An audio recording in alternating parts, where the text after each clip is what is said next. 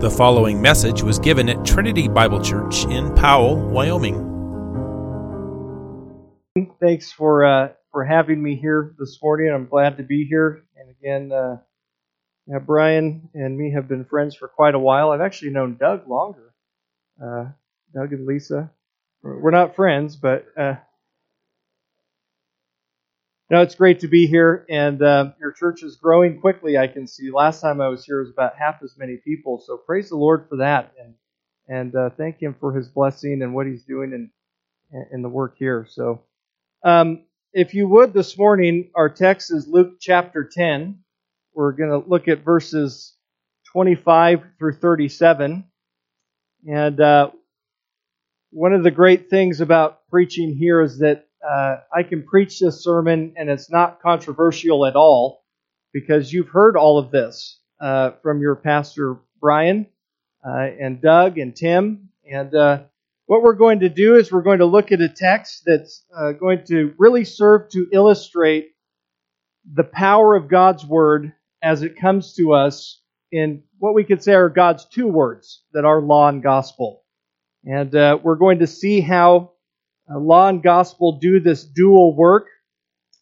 They put the old man or the old woman to death. They kill that person. And then the gospel comes and raises us up again to new life. So again, the text is Luke chapter 10, looking at verses 25 through 37. And the text says this: "And a lawyer stood up and put him to the test, saying, 'Teacher, what shall I do to inherit eternal life?' And he said to him, 'What is written in the law? How does it read to you?'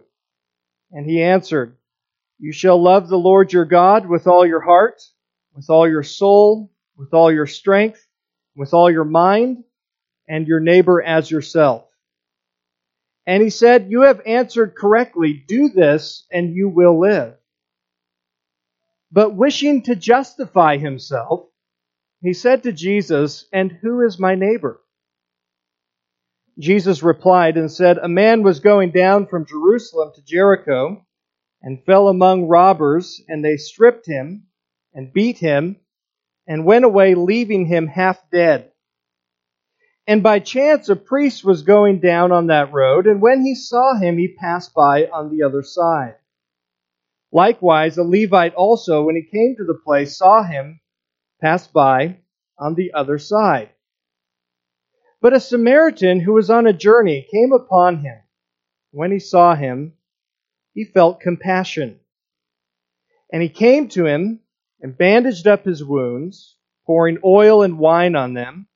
And he put him on his own beast and brought him to an inn and took care of him. On the next day, he took out 2 denarii and gave them to the innkeeper and said, 'Take care of him, and whatever more you spend, when I return, I will repay you.' Which of these 3 do you think proved to be a neighbor to the man who fell into the robber's hands?"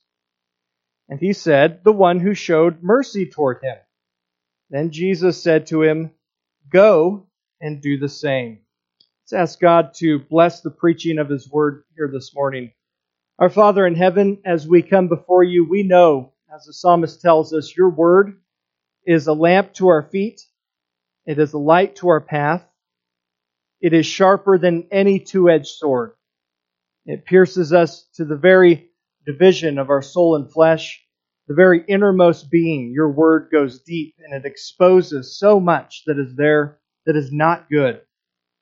And it guides and directs us. We know that Your Word always accomplishes the purposes for which You sent it. And so this morning, Father, we put our hope and our trust not in ourselves, not in my capabilities as a preacher, not even in the attentiveness of our own listening, but rather, Father, we depend on Your Word and Your Spirit to do the work in us that we cannot do for ourselves. And so we ask You to do this in Jesus' name. Amen. Back in 2007, I'm looking at the clock. Brian told me I had 2 hours, so I want to make sure I don't go over that. Back in 2007, there was an internet site. It was kind of a news site called the Gawker. And they did a story And the title of the story was called The Worst Person in the World. And you may have heard of this guy if you're old enough to go back to those times. But the gentleman who was awarded this title goes by the name of John Fitzgerald Page. And John Fitzgerald Page is probably one of the best sermon illustrations out there. And I encourage you guys who preach or are gifted to do so to use this illustration because it's applicable in all kinds of things. He illustrates something that's very important for us to understand as Christians, and that is the tendency of our own hearts to draw up a resume of our own righteousness in order to defend against others. We want to be accepted. We want to be brought into people's good graces. We want to live up to the expectations that others have for us. And John Fitzgerald Page does this. He wins this award because of what he said to a woman on the dating site Match.com.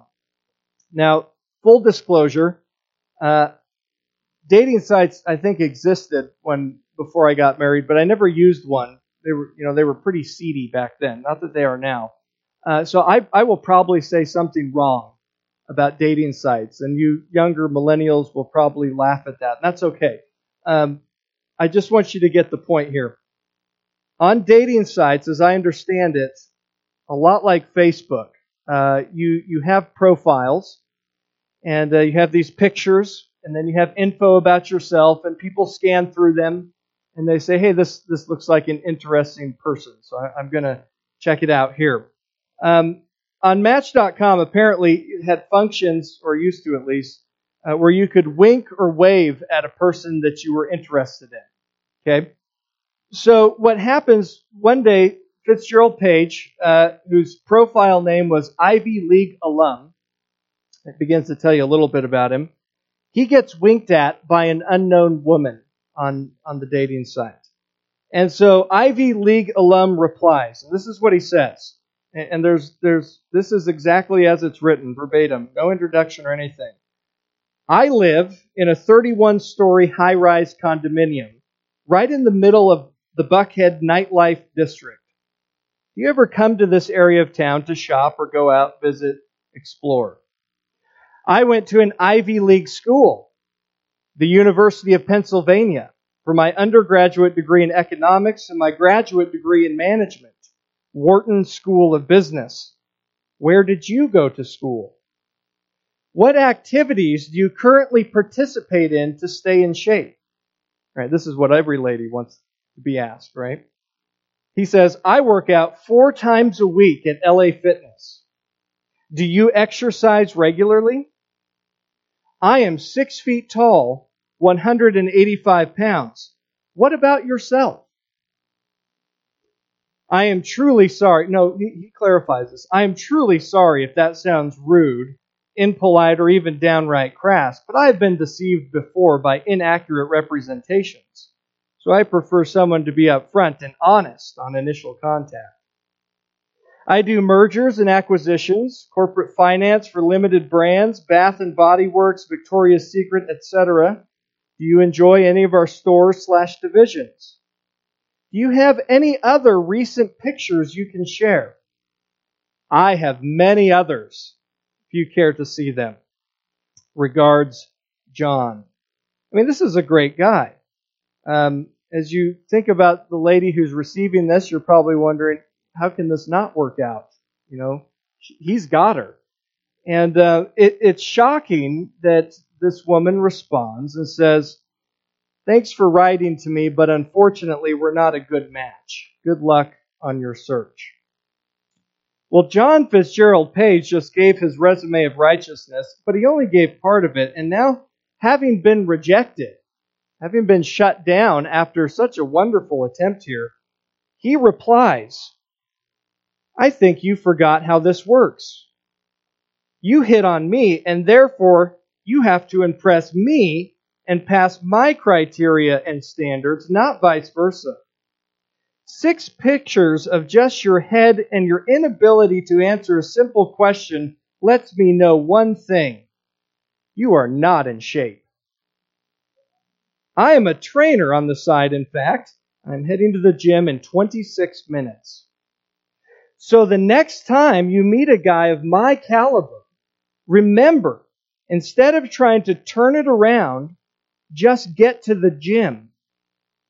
I will even give you one free training session so that you don't blow it with the next 8.9 on Hot or Not, Ivy League grad, Mensa member. I keep meaning to look up what Mensa is. I forget every time. Mensa member, can bench, squat, leg press over 1,200 pounds, has had lunch with the Secretary of Defense, has an MBA from the top school in the country, lives in a Buckhead high-rise, drives a Beamer convertible, has been in 14 major motion pictures, was in Jezebel's Best Dressed, etc.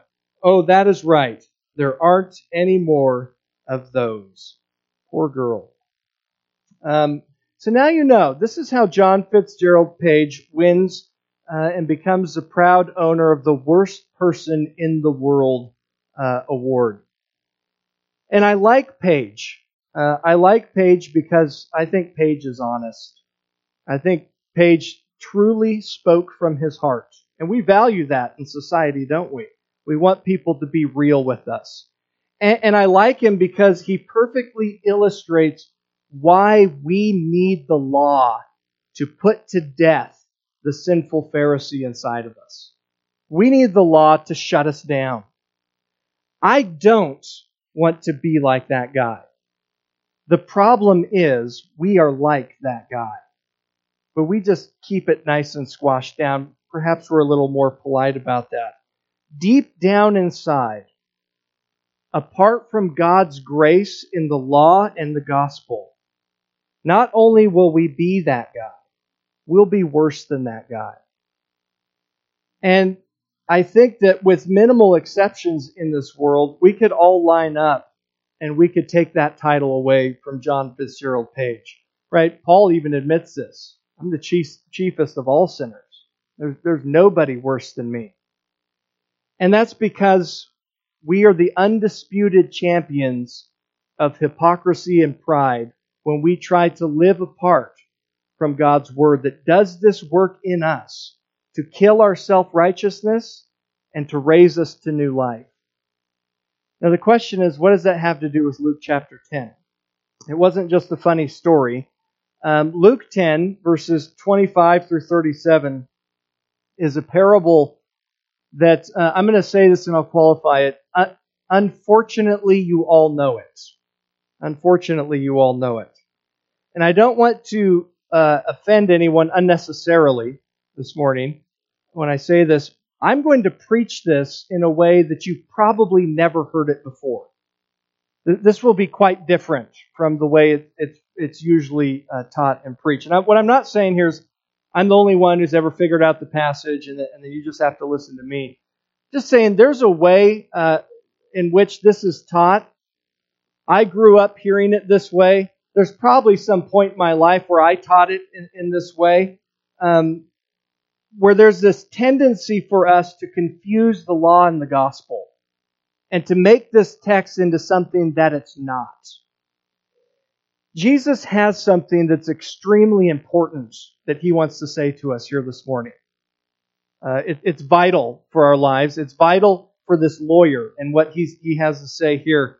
And very often that point is entirely missed because we use this text to fill up and to bolster our resume of righteousness.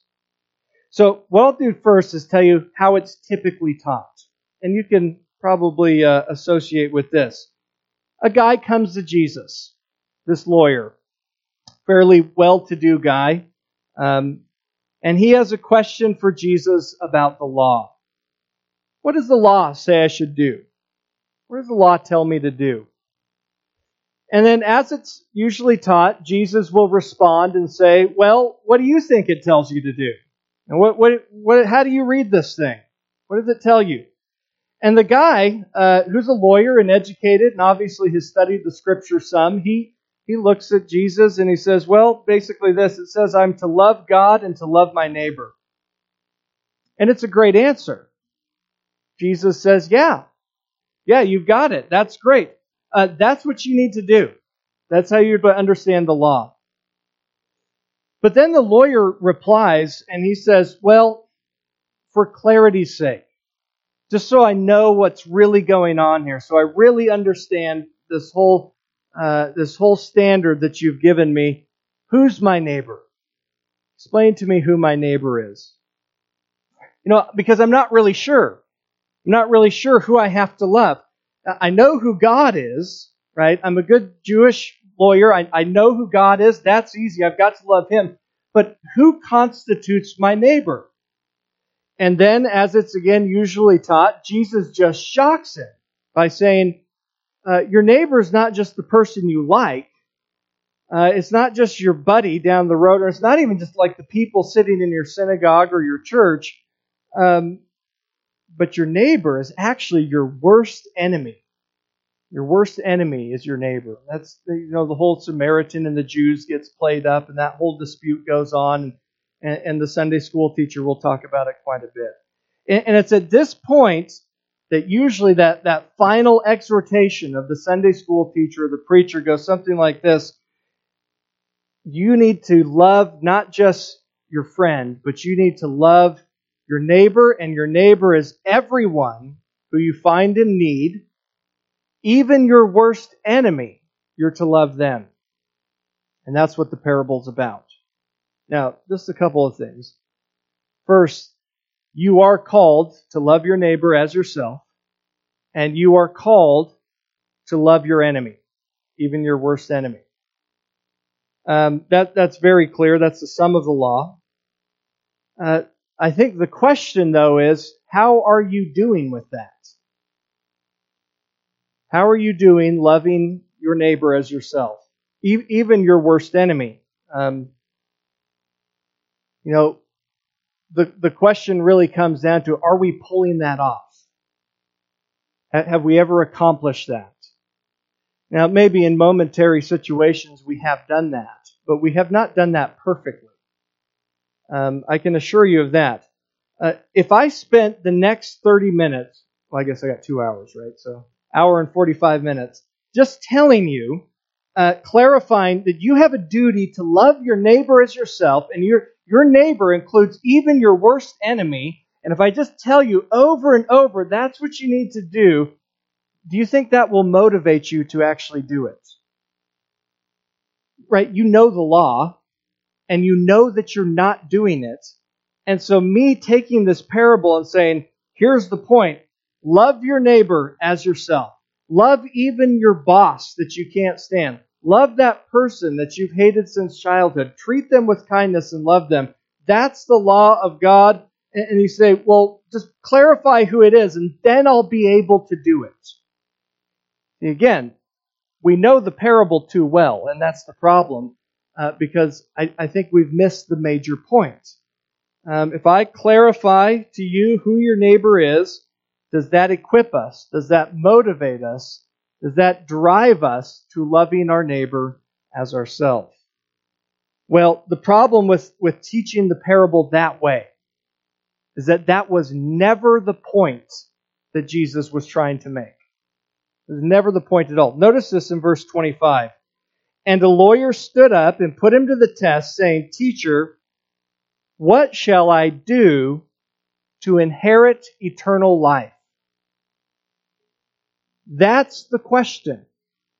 What do I do to inherit eternal life? The question was never, Jesus, I know the law, but I need you to clarify it for me. Who do I actually have to love in this whole deal? That wasn't his question. The question Jesus is answering is, what shall I do to inherit eternal life? In other words, how can I get to heaven? How can I avoid hell? And you notice what he's saying here. What do I have to do? What do I have to do in order to get to heaven?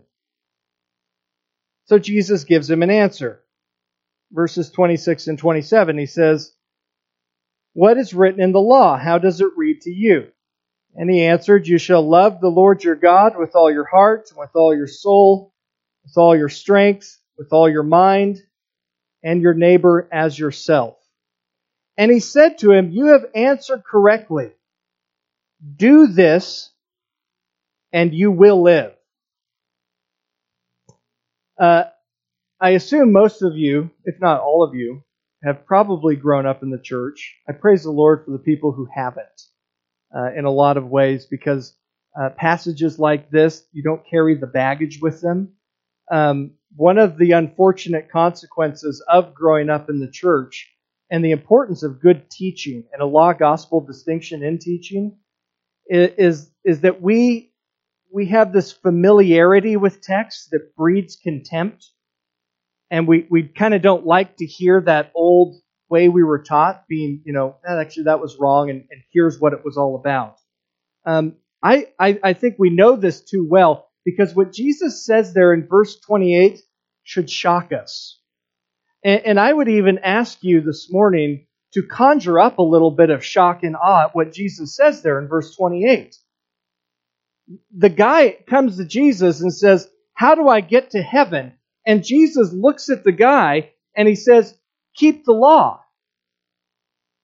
You've answered correctly. Do this, and you will live." In fact, what Jesus is doing is he's quoting from Leviticus 18 that says, "So you shall keep my statutes and my judgments, by which a man shall live if he keeps them. I am the Lord." Right, this is the worst news ever. Why would Jesus say this? Why would Jesus say this to this man? This goes against everything that we know the New Testament to teach. Well, you notice in verse 29, the guy goes on, "But wishing to justify himself, he said to Jesus, 'And who is my neighbor?'" Here's where we miss the whole point of the parable. And we think it's all about the question of who's my neighbor. But the question, "Who is my neighbor?" is only asked in order to clarify the means of the first question, "What do I have to do to inherit eternal life?" That's all it is. It's a clarification. Okay, you told me to keep the law. Now let's clarify who's my neighbor. You notice his motive there in verse 29, and this is signaling to us what Jesus is doing. Wishing to justify himself. In other words, how can I justify myself before God according to the law? If I've got to do this and live, Jesus, you've got to give me clarification, because I intend to do it. I intend to go out and create my own resume of righteousness by which God would look at me and say, "He has done this, now you may have eternal life." I'll present to God my accomplishments, and I'll be accepted, and I will be declared righteous, not just by God, but by everybody around me. They'll all look at me and see my righteousness. What Jesus does in the parable is he awards the lawyer the title of the worst person in the world. That's the point of the parable. I'll tell you what you have to do. You have to obey the law perfectly in every respect, and if you do this, you can inherit eternal life by your own works. Perfect obedience. Again, this is bad news. This is not what we want to hear. This, in fact, is the worst news ever. This is the kind of news that drives us to despair. When we are turned back upon ourselves to accomplish something we can't do, this is what drives us to despair. It's the kind of news that the Apostle Paul calls the ministry of death. The law is a ministry of death. And what that means is that the law comes in and it kills the old Adam or the old Eve, the self-righteousness in us that tries to cover up our shame, that tries to cover up our iniquities with the fig leaves of our own accomplishments while we're hiding in the garden from God.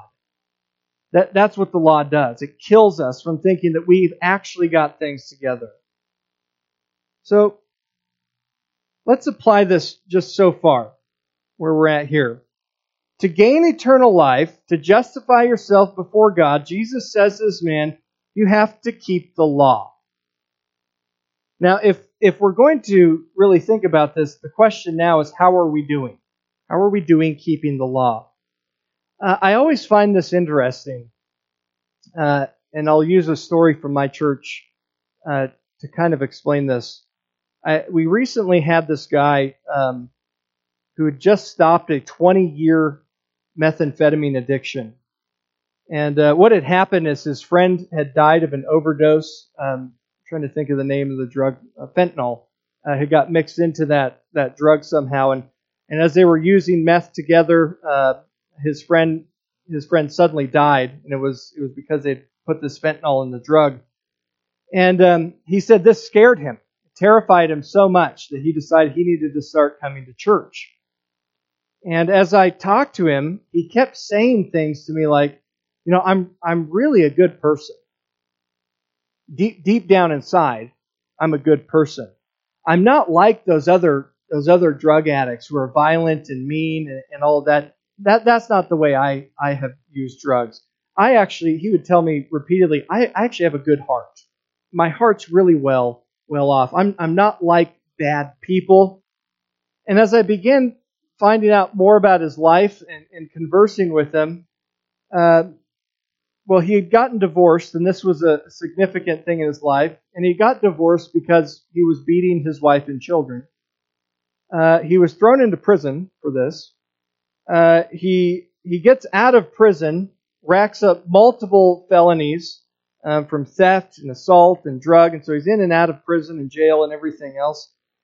And as I'm hearing this from the guy, amazingly, his assessment of himself was that he was a good guy. Like deep down inside, I'm a good guy. I've made a few mistakes along the way, but God's going to go easy on me because I know that I'm good.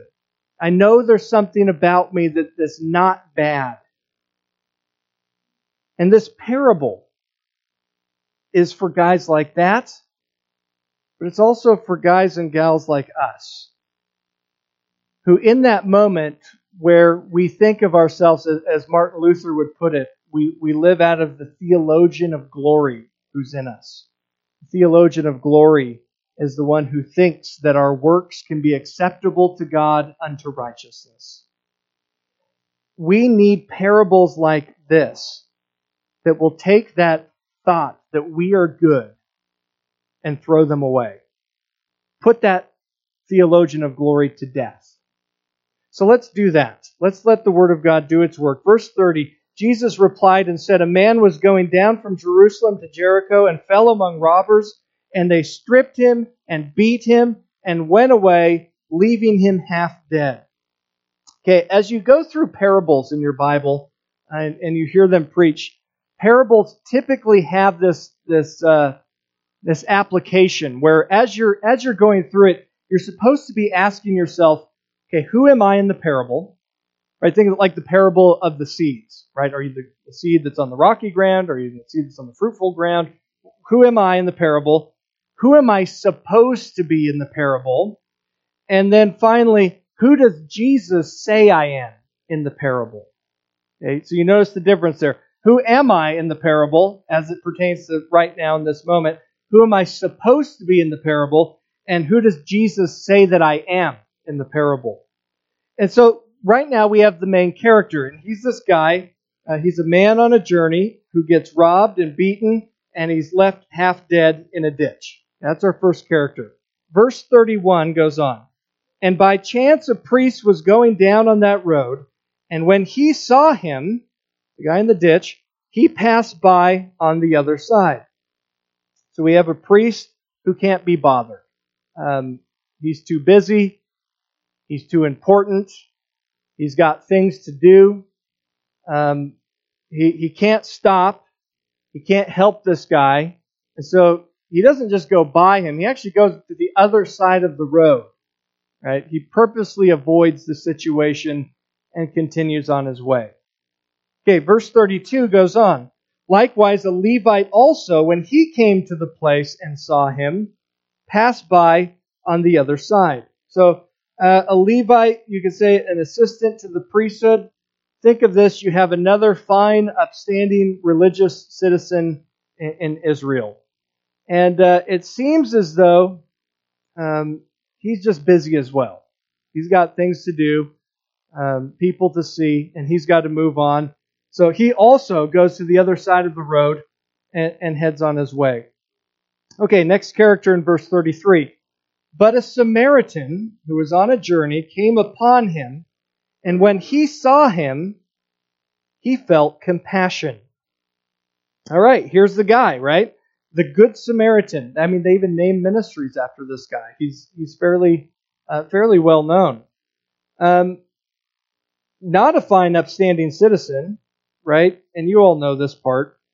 He's generally considered by the Jews to just be a rotten fellow because of all the history between the Jews and the Samaritans.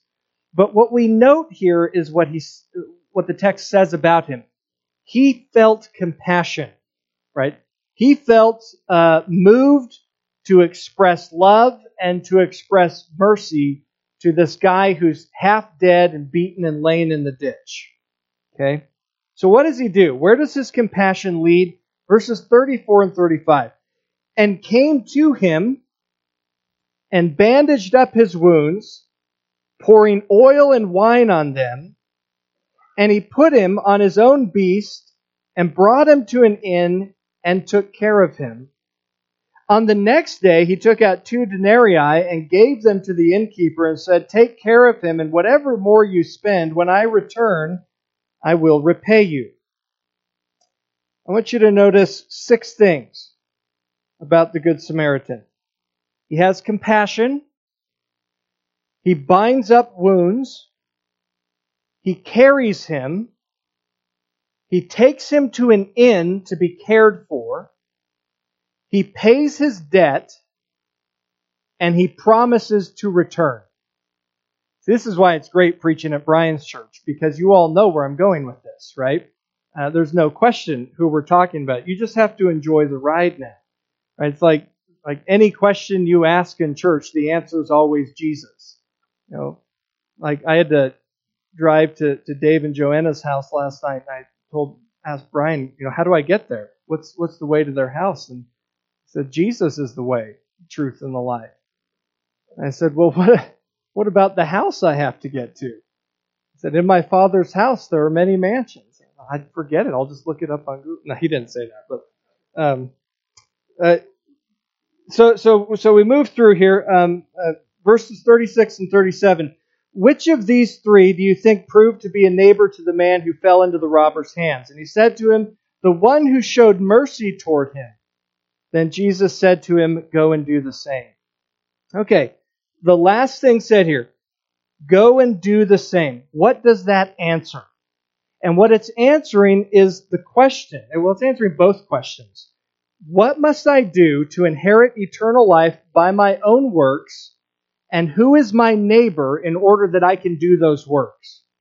What you need to see here in this text, Jesus is not saying, here's a really good way to live the Christian life.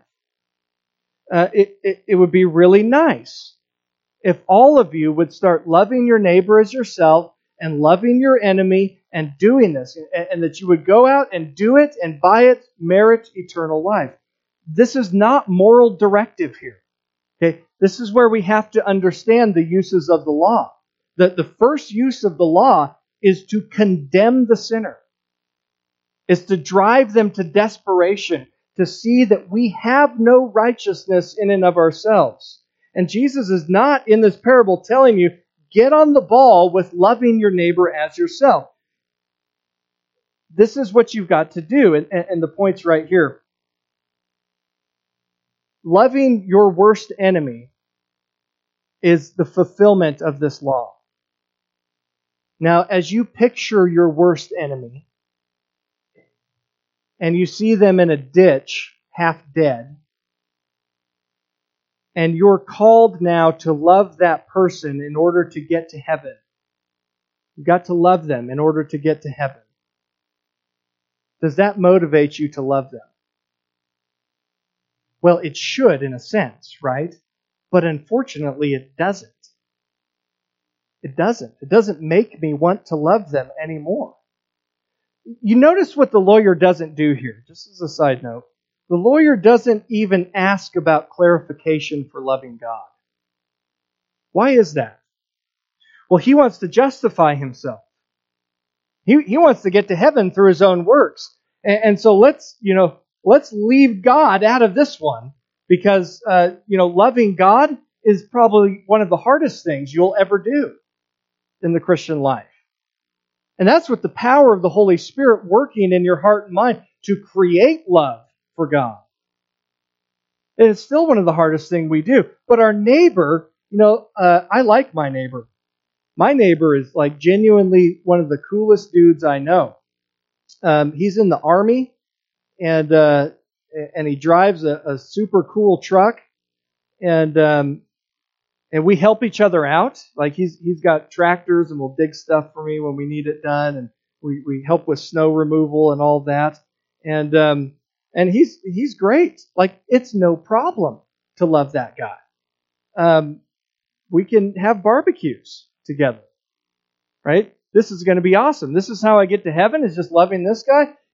Christmas cookies will come around. We'll pass those out, and we'll hang out in the backyard and eat food. And this is a great way to get to heaven. Loving the guy that's my neighbor, that who couldn't love him. The lawyer wants to be confirmed in his own works of righteousness, and Jesus does the opposite. He kills him with the law. He kills him. Your neighbor is your worst enemy. It's the person you can't stand. It's the person whose very existence offends you. It's the person, in fact, who is an immoral, unclean, false religionist. You don't just hate him. You hate his parents, you hate his grandparents and their parents, and anyone that could possibly be associated with them, so that if you saw them in the ditch, dying half dead, this would be your greatest wish being granted. That you finally got rid of that person. You'd never have to see them again. I had a professor in seminary who told this story. He was out skateboarding. I hate to even say that. He's a professor at Cambridge, so he's legitimate. But he was out skateboarding, and he's going along, and he goes over this speed bump. And on the other side of the speed bump was a 2x4 that had fallen out of the back of a truck or something. So he's skating along, and he goes over it, and he hits this 2x4, and he crashes terribly. Just lands on the ground, and he's hurt, and he's laying on the side of the path. And he says, I had to get out of the road, so I rolled over, and I roll over into this ditch. And he's laying there wondering, what happened, and if anybody saw what happened, because he's going to need some help, like seriously injured. And sure enough, he says, I hear this guy coming before I saw him. The swishy pants that people jog in. He says he heard the squish, squish, squish of the swishy pants, and he goes, oh, thank the Lord, somebody's coming. And sure enough, this guy runs by, looks at him in the ditch, doesn't even slow down, and says, right on, man. And just keeps going. And he said to himself, oh man, I know this story. This is the story of the Good Samaritan. I've just got to wait. I've got to wait for the third person. He goes, I can still hear the guy swishing pants, and this big, huge Suburban pulls up with a mom and her kids, and she kind of goes over the bump in the board, looks down at me, honks her horn twice, and drives away. And he goes, great. Next person who comes by is going to help. Next person who comes by is going to do it. And no one came by. Nothing happened because this is the point of the parable. There is no Good Samaritan. There is no Good Samaritan because we don't love our neighbors like that. We never have loved our neighbors like that. Probably never will. If you want to justify yourself by loving your neighbor, you can't do it because no one does this. We can't even love our spouses. Isn't that incredible? We can do it occasionally, but as far as a consistent, always loving them, always sacrificing for them, we can't do it. Our children, right? I have 4 young kids. We're going through the ringer now, as a lot of you are, I see. And you're learning this whole thing just about how really prideful and self-centered you actually are. It's so hard to love your kids in the moments of their greatest needs.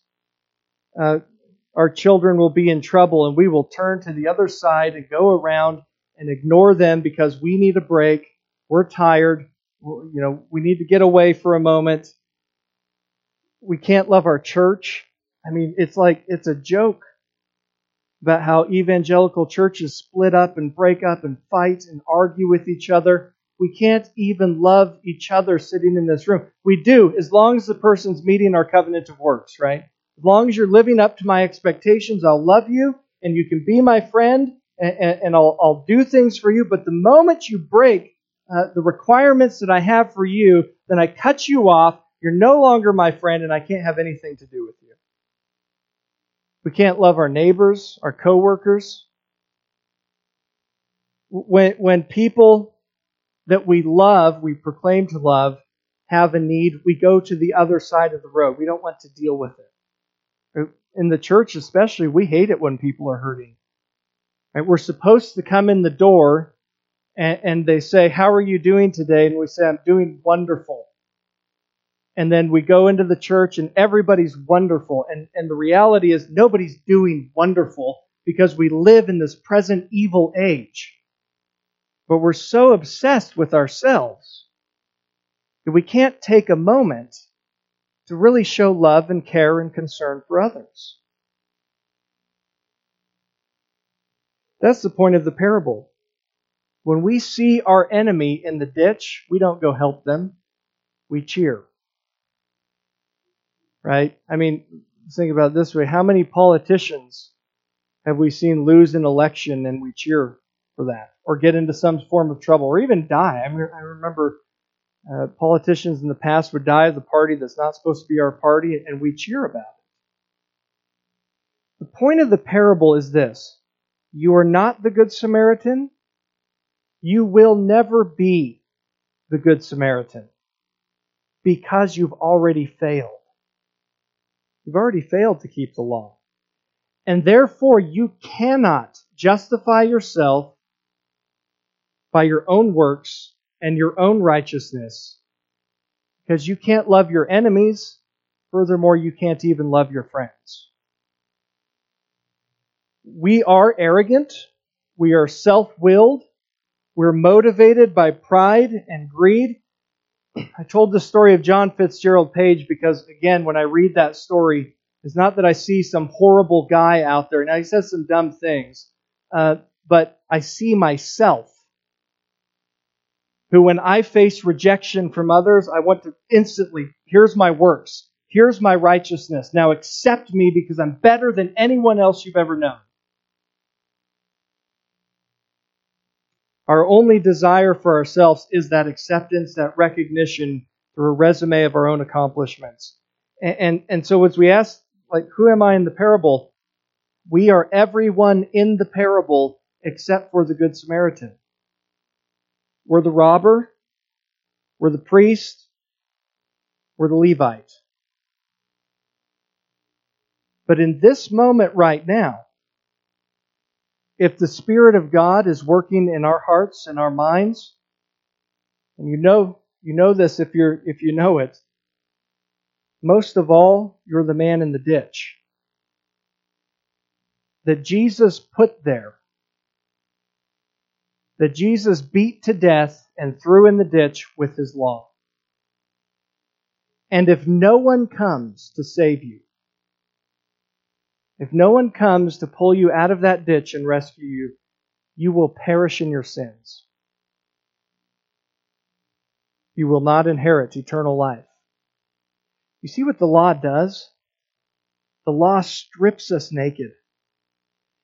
The law tears away all the fig leaves of our works, and it exposes us before God for what we really are. And it leaves us without this false security.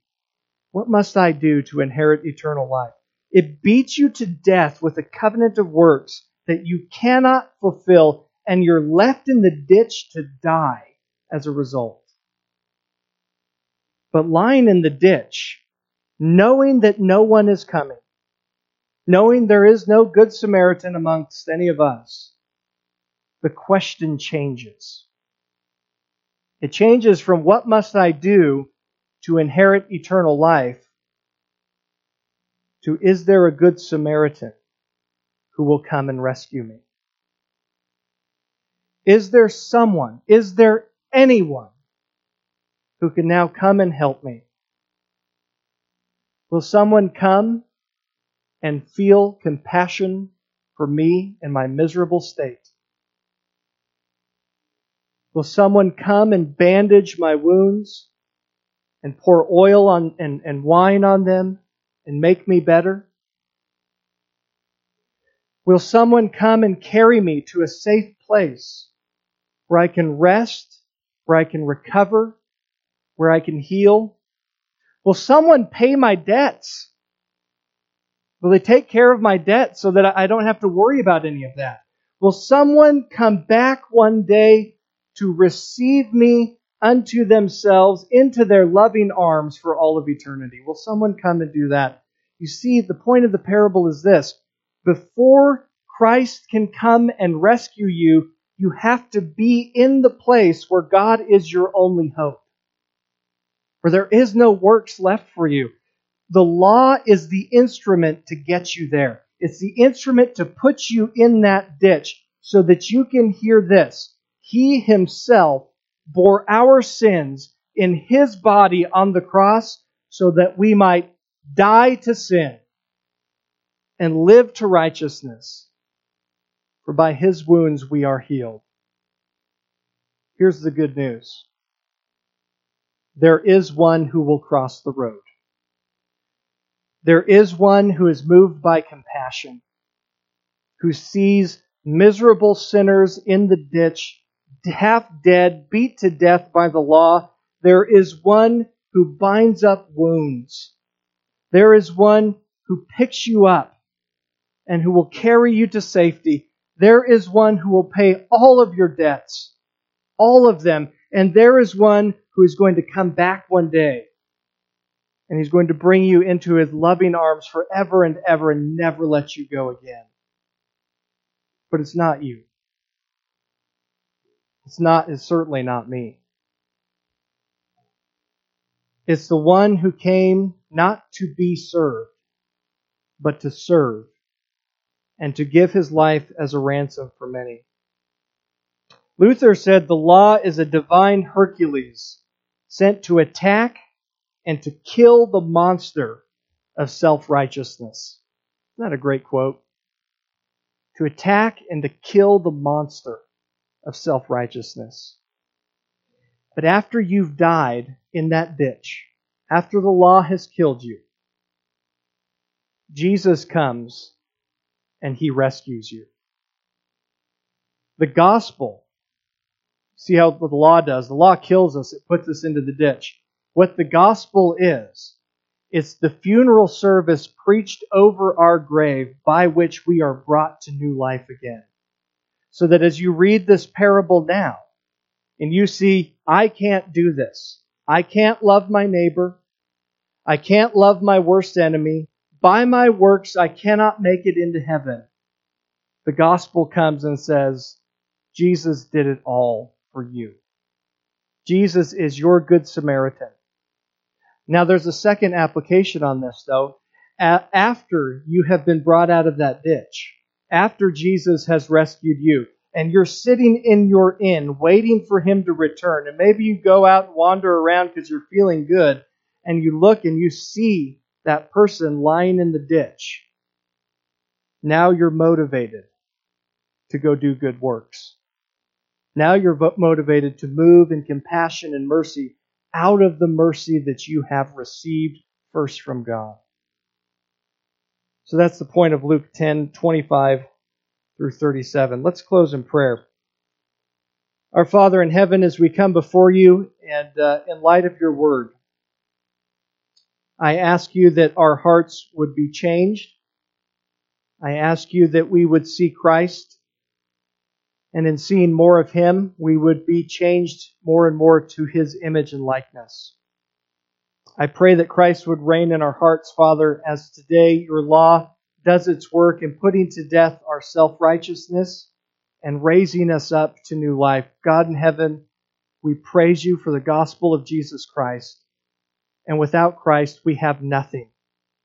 And so our worship flows out of our great gratitude because you have done for us what we could not do for ourselves. And so we thank you in Jesus' name. Amen. You have been listening to a message from Trinity Bible Church in Powell, Wyoming. To receive more information about Trinity Bible Church or to support the ministry, go to tbcwyoming.com. That is tbcwyoming.com.